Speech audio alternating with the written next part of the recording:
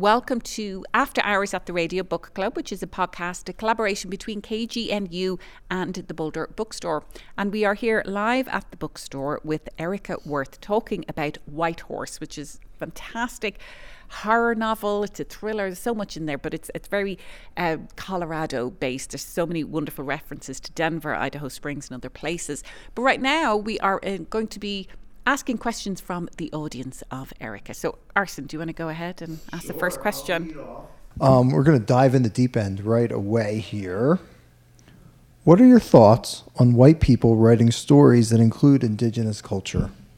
This is hilarious because if you know the AWP Writers Program, I did that for years before I started becoming more of a horror writer. And every single panel, it was on poetics, horror, speculative, every single panel. 5 white people, no offense, would be like, can I write about Indians? Can you give me that permission, please? And somehow people would get my email and they'd be like, can I write about Indians? Can I?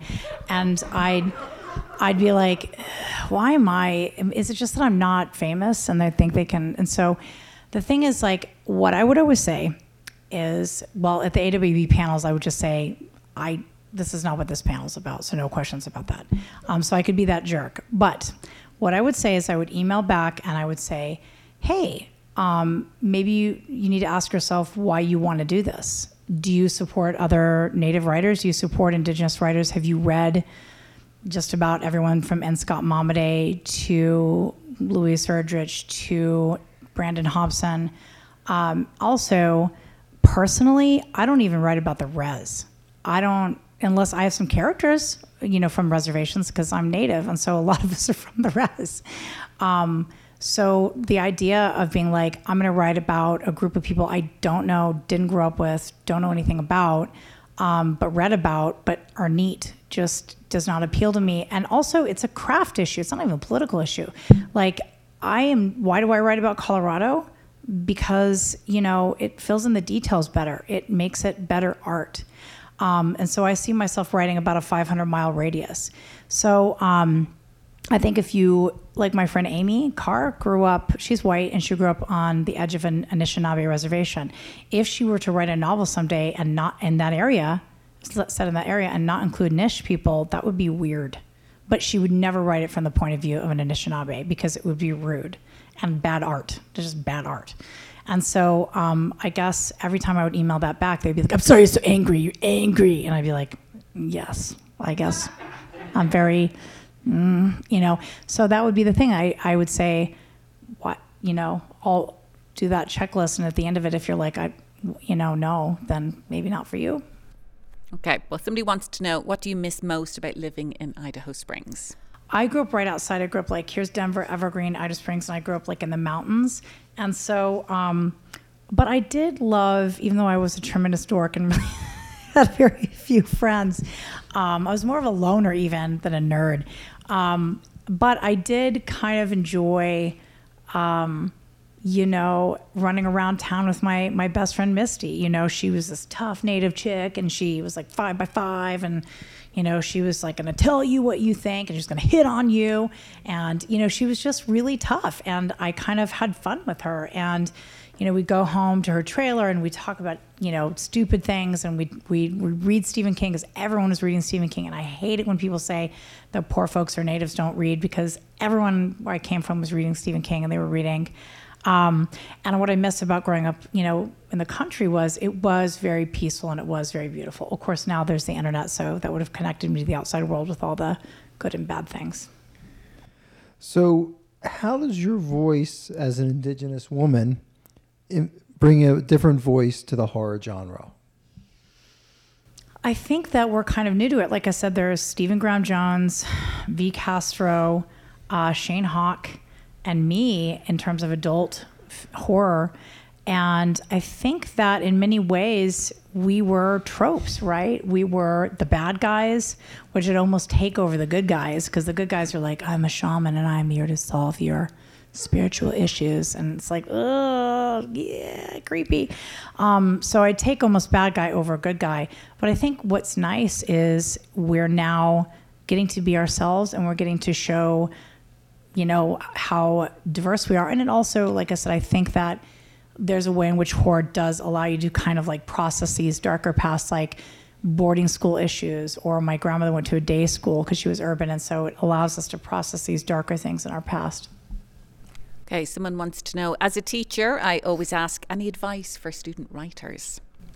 Yes. I lecture on this a lot because I think that I really believe in sharing knowledge, and I hate it when writers are like, gosh, I just became a writer, I don't know how, I guess I'm a genius. I'm like, you're either very privileged or you worked really hard. And I had more privilege than my parents, that's for sure, but I also worked really hard. And one of the things I really, really wish was that we had talked a little bit about what were alternatives to academia in grad school. You can write kids' books, you can be a social media manager, you can do those things. Academia can be really brutal, it can send you to the ends of the earth for a long time if you even get the tenure track job. And you do need to go to those workshops, those residencies, those conferences. You absolutely do need to go to those freaking things and network and at least meet some cool people and get those things on your resume. And yes, you do need to think about structure. You do need to read Save the Cat Writes a Novel. People make fun of it. They should not. You should read it. You should go to the beat sheet chapter and just see what the basic beats are before you decide, I'm an artist and I'm just going to write words. And then just honestly, and then, Chuck Wendig's Damn Fine Story, Ben Percy's Thrill Me, Jane Cleland's Mastering Suspense, Structure, and Plot. Read those books. All right, I got one. Then probably good that you have a PhD for this one. Can you talk about the subjectivity of the word realism?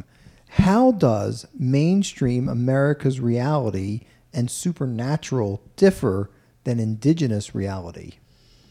That one's always tough because I feel like people are like, I feel like a lot of natives and also BIPOC people, because the magical realism tradition that arose in the 80s and became popular in the 90s, it always had to be like, well, magic is gone with white people, but you incredibly cool, almost primitive people believe in magic still. Write about it and tell us your authentic magical experience. And I just always felt gross. And it's part of why I never was interested in magical realism. I was like, you know what? My life is very real. I don't go flying because I'm Native American. It's not like I'm like, and, there are, of course, traditional life ways that every ethnic group has that wouldn't fit in with any contemporary sensibility. So I kind of wasn't interested in that. And I think that there are always Native people or people who are like, compelled to be like, make that authentic kind of answer, right? And I'm not comfortable with it. I think it has more to do with, our basic, like we weren't Judeo-Christian, right? So there wasn't this like bifurcated idea of if you're good in this life, you'll go to this completely different life and be rewarded. I think it was more like, you have to be good in this life because your cousin will kick your ass. And then on top of it, think about it. How will your children feel about you? How will those children feel about you? What world are you? You know what I mean? So, and of course there's a Mexican Indian vampire. I forgot what her name is. So we had these kinds of things, right? We had mythologies, but so did pagan Europe. It had these kinds of mythologies. So I don't know. Another question about magic realism. Realism and magic billed as horror. Would you call this magic realism? And why or why not? What is the threshold? Well, and going back to the whole realism thing, the only reason I use it is because I don't like the term literary as a genre. It's not a genre. It's a series of conventions that can be applied to any genre. As far as magical realism goes, I think what's interesting about the history of it is that magical realism became, again, this kind of thing that I was uncomfortable with. And then people would talk about slipstream. And it just meant like, I'm a postmodern writer of speculative fiction. And now we have speculative fiction, which just means horror, science fiction, and fantasy. But some people mean it to mean those things, but elevated. And so, I think what they are is they're scholarly terms and they are useful, but they're still just like one part of the equation. So I don't even think that answered the question, but yeah. You were speaking words. It's a podcast. That was great. We're gonna get a little simpler here. Where is your favorite place to write? You know, I used to be, I am the office writer. I used to be, when I lived here, I, spent a lot of my time alone and in my house. And then teaching or taking classes. And so I was younger. So I would go from my apartment on Goss Grove and I would walk all the way downtown and I would write in the Trident. That's where I would write. That's where I wrote a bunch of manuscripts and probably very early drafts of what became White Horse Right. And then I would probably go to the Scumdowner or the Sundowner, and then I'd have beer. And there were times in which I barfed in those little trash cans on the way home, and I'm very embarrassed to admit it, but obviously not so embarrassed that I'm not saying it. So, and I was a night writer, which is also an awesome show from the 80s that I was like, I love it, But now I'm kind of more of a morning writer, and I like to write in my office and with my dogs and in there and, by my window. And so I've become very much old farty in this regard. Okay. So what are your thoughts on building a sense of dread with your horror writing? How do you decide what to show and what to withhold from the reader? That is actually the best question, and I'll tell you why. Because when you're a poet and you want to be funny on the page and it's really hard, it's like that. And so it took me drafts to get to, and my agent actually had somebody read it who kind of writes for Hollywood, and she was like, it's not scary. And a lot of their arguments about that in horror, but I did want to have at least elements of dread and fear and scariness because, as Stephen King said, as someone else said, I forgot, he wrote this in the beginning of an anthology, this is the one genre that revolves around an emotion, which is fear. And I kind of wanted to accomplish that. And so I had to ask myself extremely concrete, hard questions like, what scares me? And honestly, since film is so good and immediate when it comes to horror, I did read, of course, a ton of horror fiction, which I still love. But I took notes. I literally was like, why am I scared? And how are they building that tension? What are they doing first? What are they doing next? What are they doing after? What actually scared me?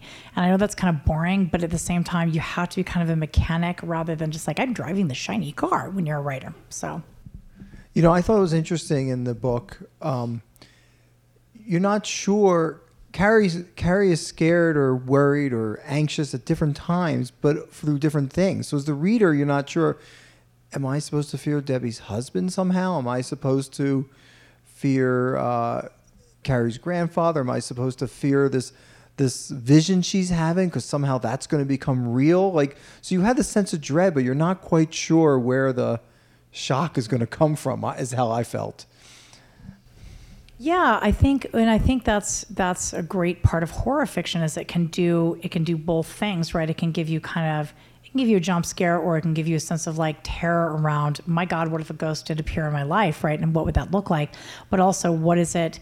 What are the people around? How do the people around me scare me? And yeah, Carrie, I think Debbie's husband is good in that way precisely because he actually isn't a terrible guy. He just has really stupid shit in his head. And it takes the main characters, it takes Debbie absolutely being willing to tear their lives apart for him to even say, I might change. And that is scary. Mm-hmm. So the next question I have is, I would love to hear more about how urban Indian culture is different or unique. So we talked about some of this in the radio interview, but is there a bit more that you might want to add from what we had talked about earlier? Yeah, I think that, look, it's not entirely separate from reservation culture. In fact, heavy metal would be one of the big commonalities that we have. And, again, like caring about our traditions, language, spirituality, our land. There's actually land that's being threatened that is technically held in trust for Native people in Douglas County. And in Canada, that's actually much more common. And so in my opinion, there need to be more like lands allotted for urban Indians. But I think the thing with reservations, right, is they have to be protected because this is ground zero for protecting language and land and culture. And those things really matter in terms of who we are. And at the same time, I do think there needs to be more attention to, again, this sort of powwow Native American church conglomeration of Mexican Indian and often Southeastern Indian, which is now Oklahoma Indian culture that has evolved in the cities, which is, people always talk about pan-Indianism as a bad thing, and why they talk about it that way is because it can be kind of like flattened out and, like, I'm going to wear this headdress and be a shaman, right? And it's like, oh, that has nothing to do with us. It's a bastardization of who we are. But what I like about pan-Indian culture is that it kind of pulls from different traditions, and everyone kind of like, they teach each other, parts of their languages. Like, I know bits of Dene Bazad, I know bits of Lakota, I know bits of, bits and pieces of my own languages now. And I learned that back home, without even knowing it. I mean, you talk, the book White Horse, and you were talking earlier about how that was a real gathering place for urban Indians. People come to Denver for the powwows. There, I think, is it the Four Winds Center? Oh, yeah. Yeah, you referenced that in the book as well. But I remember going there to meet people around the Columbus Day protest years ago when they were really kicking off in Denver. So it seems like there are certain gathering places, whether they're informal like a bar or more formalized as well. Is Denver unique in that, in terms of having those spaces? I think Denver is a little unique in general in that regard, but at the same time, it's not entirely, like I said, unlike Chicago, Winnipeg, LA, Minneapolis, where there's this, it's because of the location, people have like gathered. But the reason why Denver's a little bit more unique, I would say, is because right here you have the Dakotas, and really Denver is where you want to go to get a job. You can get one in Rapid, but there are more jobs here, and it's only a few hours away. That's how my boyfriend's family ended up here. Oklahoma's not that far away, and there's just no way around it. It's racist. And so, you want to come here, or you want to come to Santa Fe or Albuquerque. Albuquerque has a slow economy, so you don't want to go there, and you're Dene or you're Apache or you're Pueblo. You're going to end up here. Do you know how many people of Pueblo descent are in Denver and have been here historically? Like Kali Fajada Onstein's family, they have been here. They're Pueblo, and they have been here. I forgot how many generations. And she is one of many people I met like this. And this is not a word I mean in a bad way. They're disconnected from those Pueblos, but they have each other. And why is that bad? They could revitalize the language here if they wanted, have a area annexed as a, you know what I mean? So I kind of feel like, I don't feel that we have to be disconnected or, that it's an inferior thing, as long as we understand that our job is still also to protect reservation land, to understand that people in those territories are often quite vulnerable, and that it is also our job to help them. Okay, well, getting back to the questions from the audience, what will fans of White Horse recognize, and what will they be surprised by in your next work? Oh, well, as is obvious, this is kind of an homage to Old Denver, but Flatiron just bought the new novel. It's not official yet, but it's going to be, and it's called Room 904. And so this is kind of an homage to New Denver. There's a section in Meow Wolf where I did a room. It always sounds impressive. Like, people will be like, oh, she wrote 5 novels and she's on Good Morning America. And people are like, uh-huh. And then people are like, she did a room in Meow Wolf Denver. And people are like, what? And like, but there's a section in, Meow Wolf. There's a section in the Brown Palace, which I guess is kind of Old Denver, but essentially, it's about a woman who's, she was getting her PhD, so it's very different from Carrie. She's kind of sarcastic, but she's a little more millennial. She's getting her PhD in psychology. Her sister was in and out of rehab. She's doing better. She calls her when she's on graduation night. It's like, I'm in trouble. Come to the Brown Palace. And the main character is like, I'm drunk. It's my graduation for my PhD. You come here. And her sister suicides.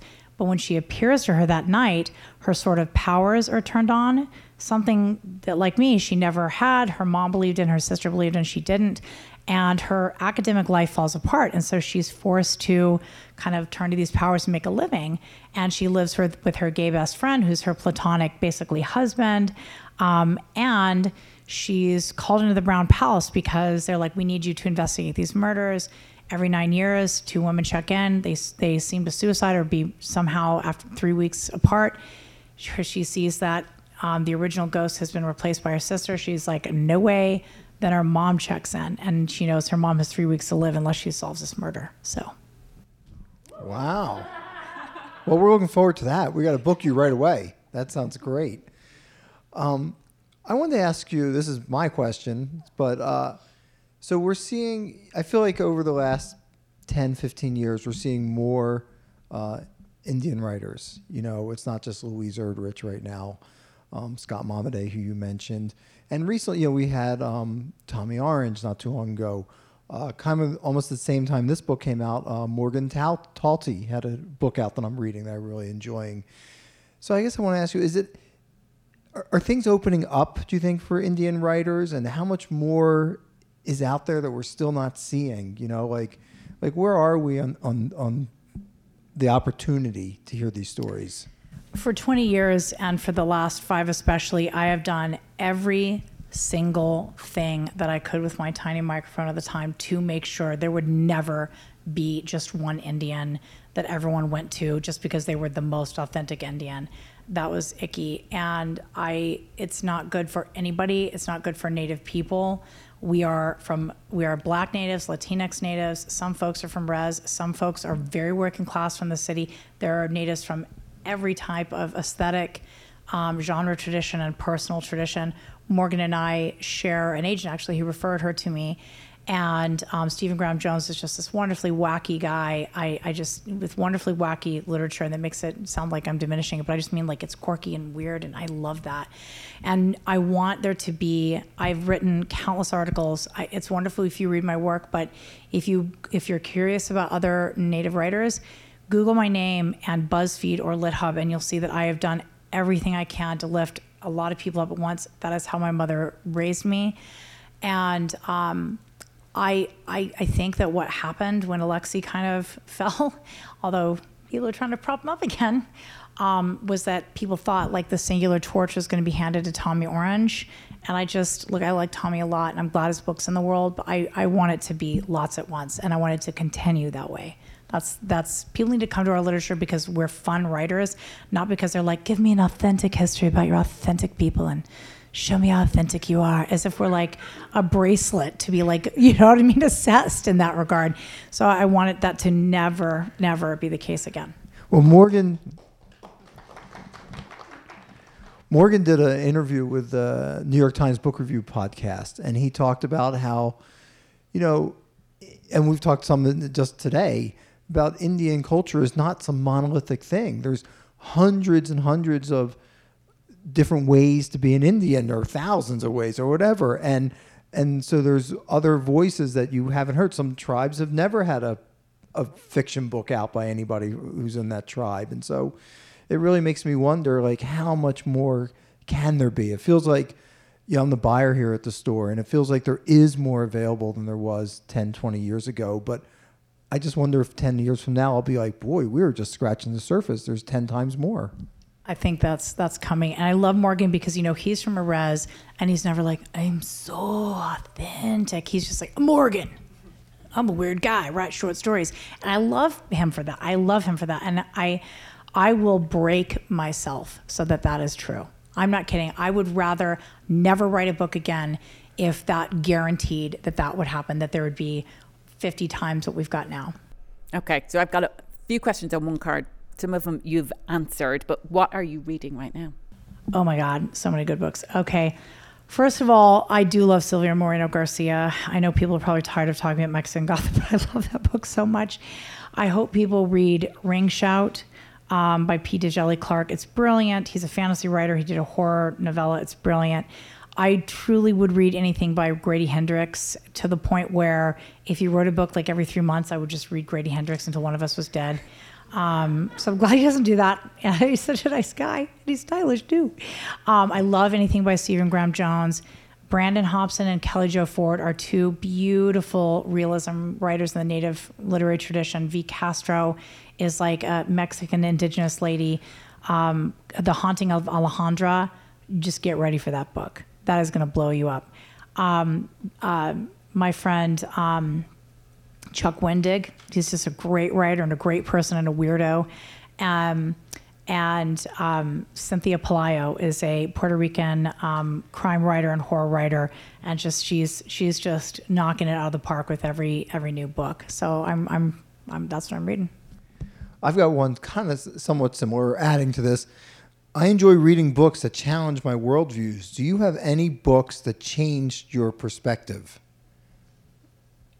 You know, the problem when you're a creative writing professor is you're like, wow, I've been reading for 40 years. I think they all do that.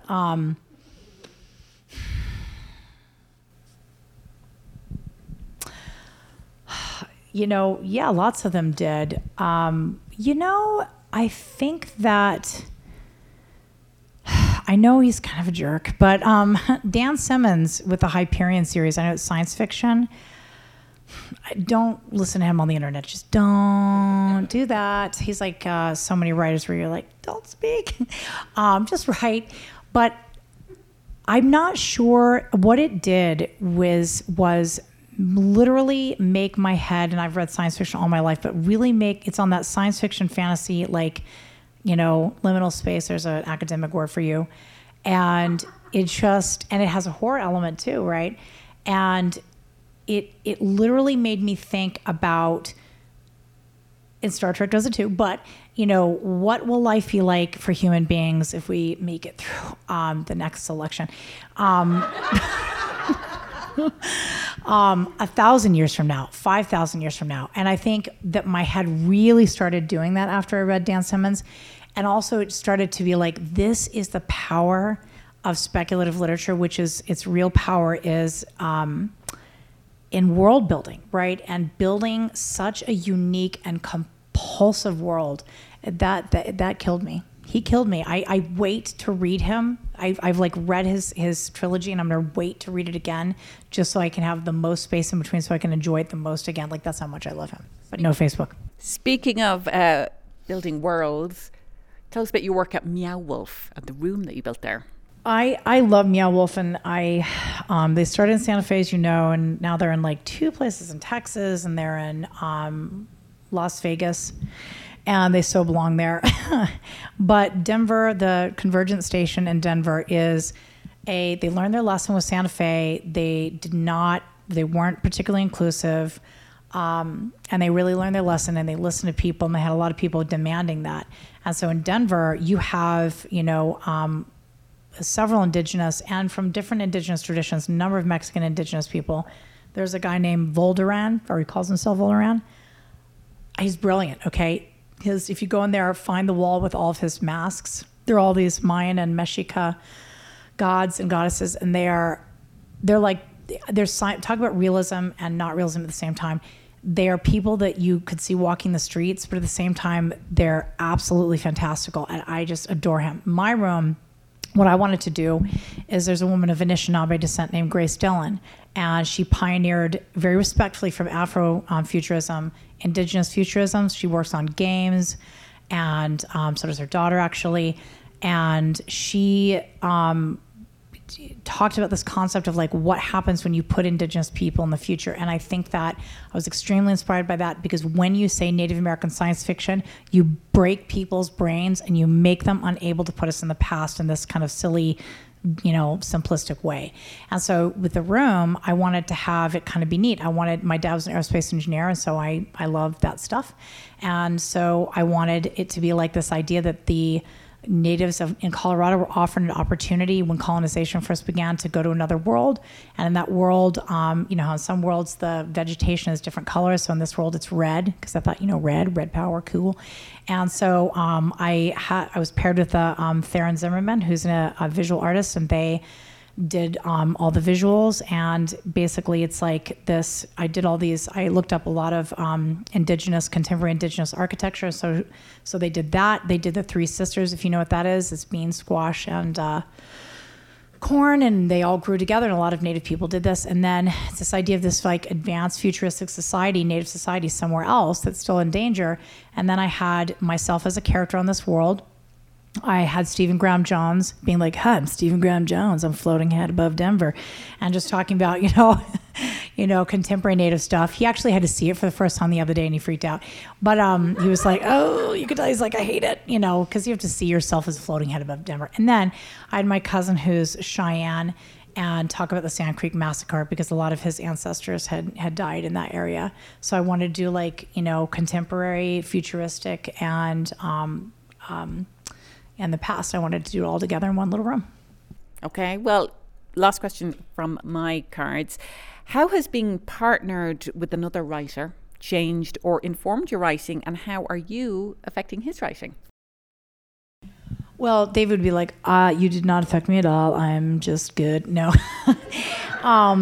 I don't understand. I don't understand people like, oh, I couldn't be with another writer. And I'm like, I can't imagine someone putting up with my ridiculous writer obsessions this much. And like Dave and I get to be like, yeah, she was such a jerk on Facebook. I know. And so we get to like, talk about that stuff, where I get to be like, I was rejected by this, or I didn't get that. And I feel like we have a good relationship that way. And honestly, what was great for me getting to know him was he has a background as a lawyer, even though he's a political scientist. He has a PhD in political science. He has an MFA, and he was just getting his start as a writer. So it was a reboot for me. And I saw him apply to all of these residencies and workshops, which I'd been like, I don't want to do that. And it really helped his career. So that was like, oh. And then he was saying, like, because he was kind of at the beginning, like, I'm a thriller writer. I want to be literary too, but I want people to have a propulsive read, and I want to learn about structure. And I kept saying, I don't feel like I understand structure and story. And he was like, well, here are these more nuts and bolts books, and they're not fancy, but they're going to teach you about that. And so I think what I do for him is I've introduced him to people, and I've looked at his work, and I've been like, well, this character could be fleshed out, or this sentence could be polished a bit. And I just give him another perspective, I think, as another Indigenous writer. Okay. Wow. We covered so much. Awesome questions, everyone, and fantastic answers. Erica Worth has been our guest at After Hours at the Radio Book Club, a podcast that's a collaboration between KGNU and the Boulder Bookstore. We're here live at the Boulder Bookstore with Erica Worth. Check out the other podcast, the broadcast edition, where we talk more about White Horse, because what a book, and I can't wait for the next one now. When? Any dates? I think it was early 2024. See you then. Erica, thank you so much, and thanks everyone for tuning in. Thank you. Thanks all.